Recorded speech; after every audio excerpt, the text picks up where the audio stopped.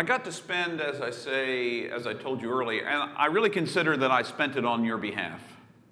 That the times, and I made 3 trips, 2 to McGoffin County, Kentucky, for 3 days to visit the staff there, and then 1 day to the porch when all of the staffs from across all of Appalachia came back together. These young adults in college doing this amazing work tirelessly. But lest you believe that everything is all roses and sweet-smelling reality, there are lots of challenges they face every single day. Not unlike you and I, but in some ways unlike you and I. They live on a shoestring budget, and that budget has got to do as much work as is possible on a number of houses, some of which many of us would pass by and think were unrehabable. And yet they found ways over the years. It was interesting to listen, their COO visited, Melissa visited the porch and talked to them about the work that they were doing. And she talked about how far they had come since ASP began more than 50 years ago.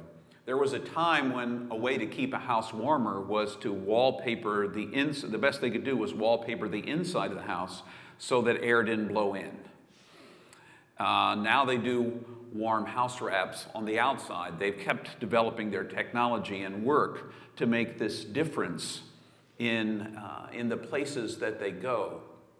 But in talking about all that they do and how hard it is and how to make that fit within a budget, you look at some of the houses that you and I might pass by and imagine we would never live in and realize that people live there. They may not have running water and they may not have indoor plumbing of any kind, and yet families live there here in our country, in the Appalachia region. And so a group like Appalachia Service Project, and they have other partners that do similar work or different kinds of work there, do their best to make the most out of what for many people would be a hopeless situation. If you can imagine sitting in a room that is very leaky in terms of air and water above you and trying to just be warm in the mountains. Now, let me tell you, we have a cabin in West Virginia. It's only at about 2,800 feet altitude. But in the wintertime, it's very cold, and the wind blows very hard. And so sometimes Linda and I, when we go there, find ourselves, despite the size of the house, sitting mostly right at the wood stove. Where is the warmest spot in our house? And yet these college students vie for these positions, and they're all phenomenal candidates, but they have to turn away lots of them. They only select the very top candidates to do this kind of work, and they spend their summer practicing hope in the face of hopelessness. And sometimes ASP builds a new house for people. That's one of the new kinds of things that have come for them over the last 4 years or so, 4 or 5 years. But mostly they take houses that you and I might not want to live in and find a way to make the best of it, to make it warmer, safer, and drier for people so they can live there. Maybe not forever, but in the short term. And it's interesting to think about the hope that must dwell in the hearts of these young people in the midst of seeing not always the best side of every person that they encounter. Well, it's an interesting story that I came across. I didn't come across. It was my plan to preach this text this week. Imagine, if you would, the text I'll be preaching from is in Jeremiah 32. I'll be reading it to you in just a second. But imagine that your city's under siege and most of your country has already fallen. That's the situation for Jeremiah. And an opportunity arises for him to buy a piece of land that in most likelihood in the next 6 to 9 months won't be in friendly territory anymore. It will be someone else's land in a whole nother country, in this case Babylon. And it's interesting to see what this story brings up for us. I want to read to you from Jeremiah chapter 32. The word came to Jeremiah from the Lord in the 10th year of King Zedekiah of Judah, which was the 18th year of Nebuchadnezzar. Jeremiah said, "The word of the Lord came to me. Hanamel, son of your uncle Shalem, is going to come to you and say, 'Buy my field that is in Anatot, for the right of redemption by purchase is yours.'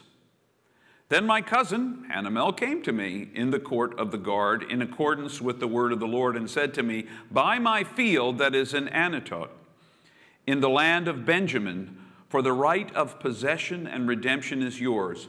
Buy it for yourself.'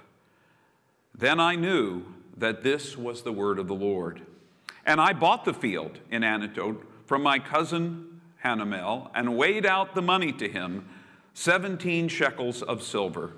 I signed the deed, sealed it, got witnesses, weighed the money on scales. Then I took the sealed deed of purchase containing the terms and conditions and the open copy, and I gave the deed of purchase to Baruch, son of Neriah, son of Maaseiah, in the presence of my cousin Hanamel, in the presence of the witnesses who signed the deed for purchase, and in the presence of the Judeans who were sitting in the court of the guard.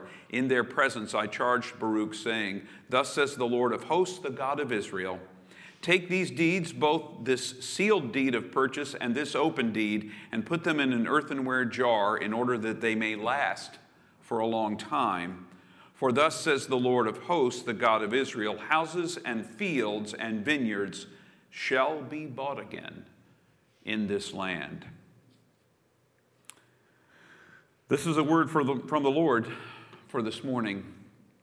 Thanks be to God. You know, if you ask me, it's a pretty stupid story.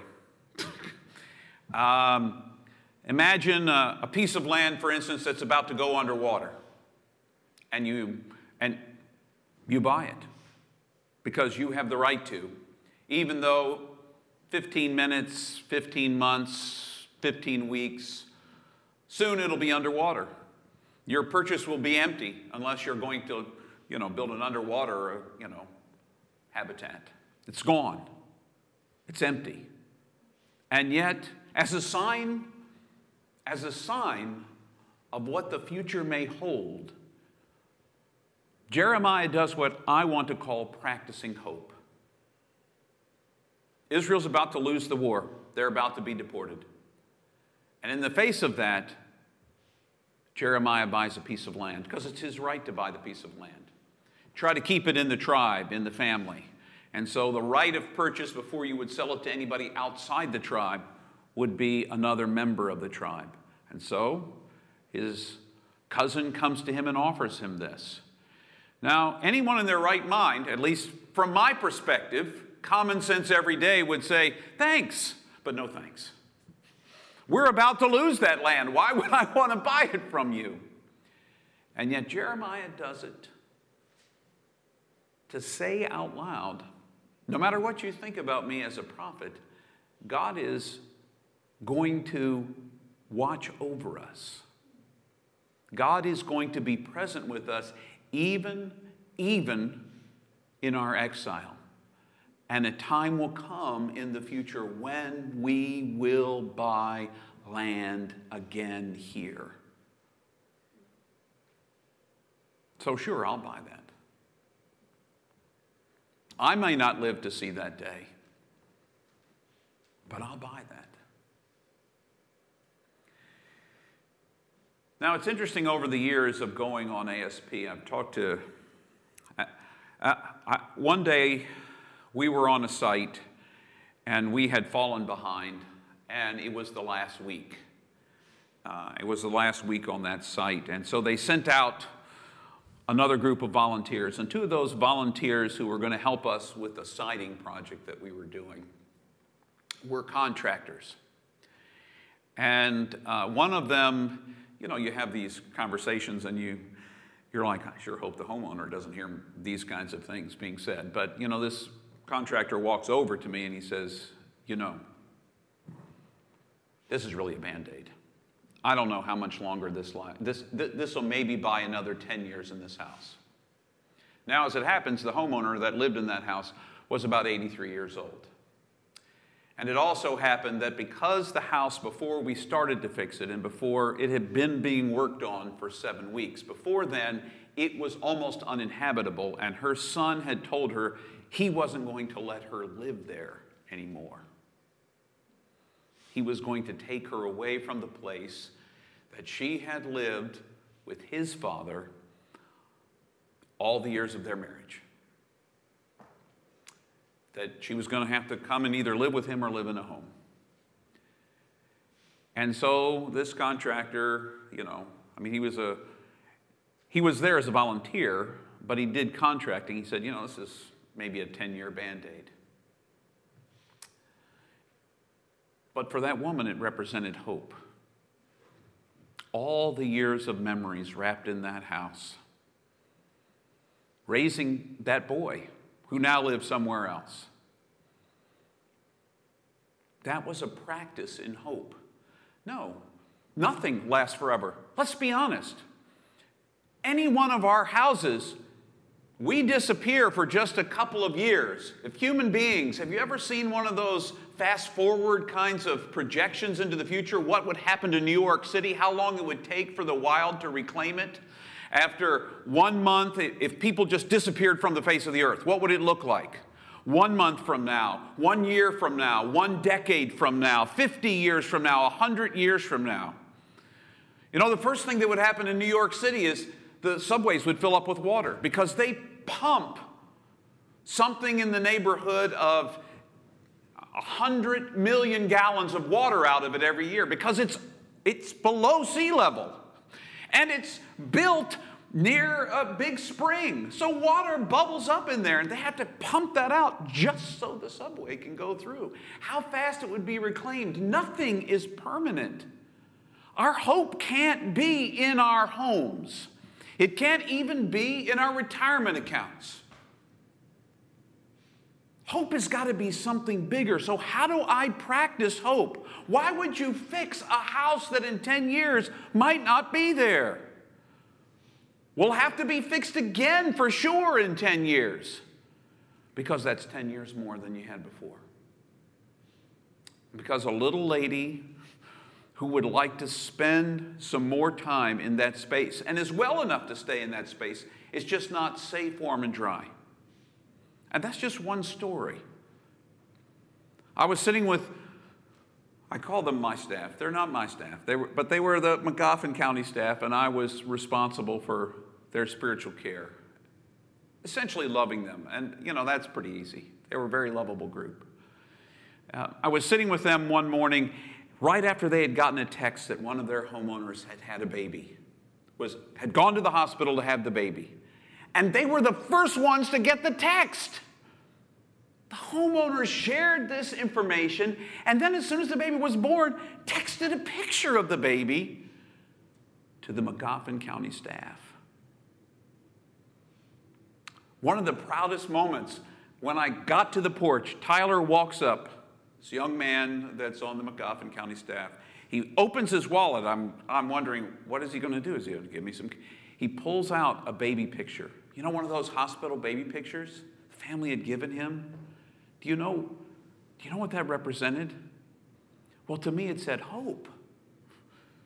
That wasn't the baby's name. But it said to me hope. Hope. Sometimes in the face of the hopelessness of this world, in what seems like an intractable time in which we live, where people on one side and people on the other side can't even listen to each other without screaming and shouting, and sometimes resorting to violence. We wonder, what can we do? And I say to you, sisters and brothers, practice hope. There is, it may appear we're losing the battle. Can we be honest with each other? There are moments when I wonder whatever happened to decorum. Maybe we were a little too polite sometimes. Never called out the injustices of the world in which we live. Maybe it needed some stirring up. I don't know. But you and I have the opportunity every day to practice hope. For some people, just getting out of bed in the morning is a practice of hope. Their struggle with mental illness, with depression, it's all they can do to get up. That sense of isolation that overcame many of us during the pandemic. People who were trapped in their houses and felt trapped. You know, you could almost see them peeking out the window with their eyes wide. Where are those germs? Where's that virus out there? Those people who felt trapped in isolation, it was a practice in hope to get up, to get out of bed, to find something to do in that isolation, to turn on yet another Zoom meeting if that was your life, to learn to order from Instacart, whatever it may be. All those are practices of hope. From the simplest to the largest. You don't have to build a new house for every homeless person, but maybe there is something you can do to offer hope to the person you meet. And that is how we practice hope. It isn't always becoming an ASP staffer and giving your summer away, I can only imagine the 4 that I know and then the others I met on the front porch. At least one said to me, yeah, I'm spending the next week when I get home sleeping.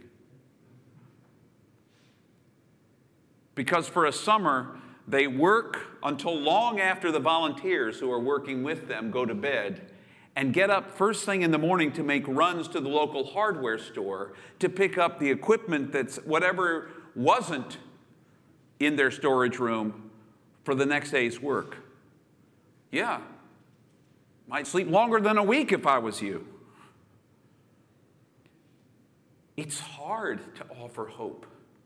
You could see the lines on their faces and the sleepy eyes because they had offered hope. And let me tell you what, when you practice hope, it costs something. It costs something. For Jeremiah, it was money he didn't need because he was getting ready to be deported. You know, little side fact, just so you know. It doesn't really, it won't really play into this. This is the most elaborate information we have about a transaction in the entire Bible, about the buying and selling of anything. Chapter 32 of Jeremiah, just a little small piece of cocktail conversation. Next time you're at a party, you need a little side piece of information. Did you know chapter 32, Jeremiah? They didn't even have coins that they could count out like 1, 2, 3. They weighed it out on the scale. Did you notice that? Just a side piece of information for your later perusal. Hope costs you something. Hope costs you something. It costs you stepping out of your comfort zone sometimes. It costs seeing the other person as somebody worth investing in, engaging with. It calls for you to see yourself as worth investing in, engaging with, to get out of bed in the morning when things seem to overwhelm you. It's no surprise, of course, though, that this book of Jeremiah reminds us not once but twice that this is the word of the Lord that came to Jeremiah. It is God from whom we draw hope. It is the God of promise who walks with us in our darkest moments. One of my most favorite teachers often reminds us. In fact, I think if Jim said it once, he must have said it 50 times in the times I sat and listened to him. God protects us from nothing, but sustains us in everything. God carries us when we can't carry ourselves. God loves us even when we don't love ourselves. And if we're really honest with each other, there are moments like that for all of us. Some of the ways that we act worse towards other people is because we don't like ourselves. So why should we like them? Just a projection of ourselves. And the worst thing in them is probably the worst thing in us. So it's easy to pick at it like a scab. Practicing hope is hard. It's hard work. For ASP staffers, it's a summer. Sure, they get a paycheck at the end. Actually, they get it intermittently during the summer. But they pour out blood, sweat, and tears to offer hope to people they don't even know when they start, but who become to them like members of the family. What would you do for members of your family? I guess it depends on your family. But many of us would say just about anything, depending. But for somebody you don't know, but somebody who becomes a member of the family. Because if we really listen closely to the biblical message from beginning to end, we're all part of the same family.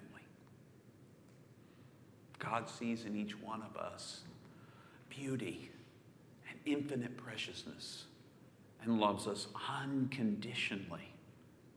There'll never be a person you meet that isn't like that. So how will you practice hope this week? Heck, not this week, just today. How will you practice hope this afternoon? How will you, if you're going out for brunch after this, if you say, I'm not going to worry about that Delta variant, I'm going out, whatever. We are. And we're going to be very safe, though. We're going to be very safe. But the way you speak to the waiter can offer hope or not. The choices you make about how you'll spend your money, about how you'll spend your time, because it's a limited resource. You get to choose. You can either practice hope or practice something other than hope. How will you speak to the person that you encounter next?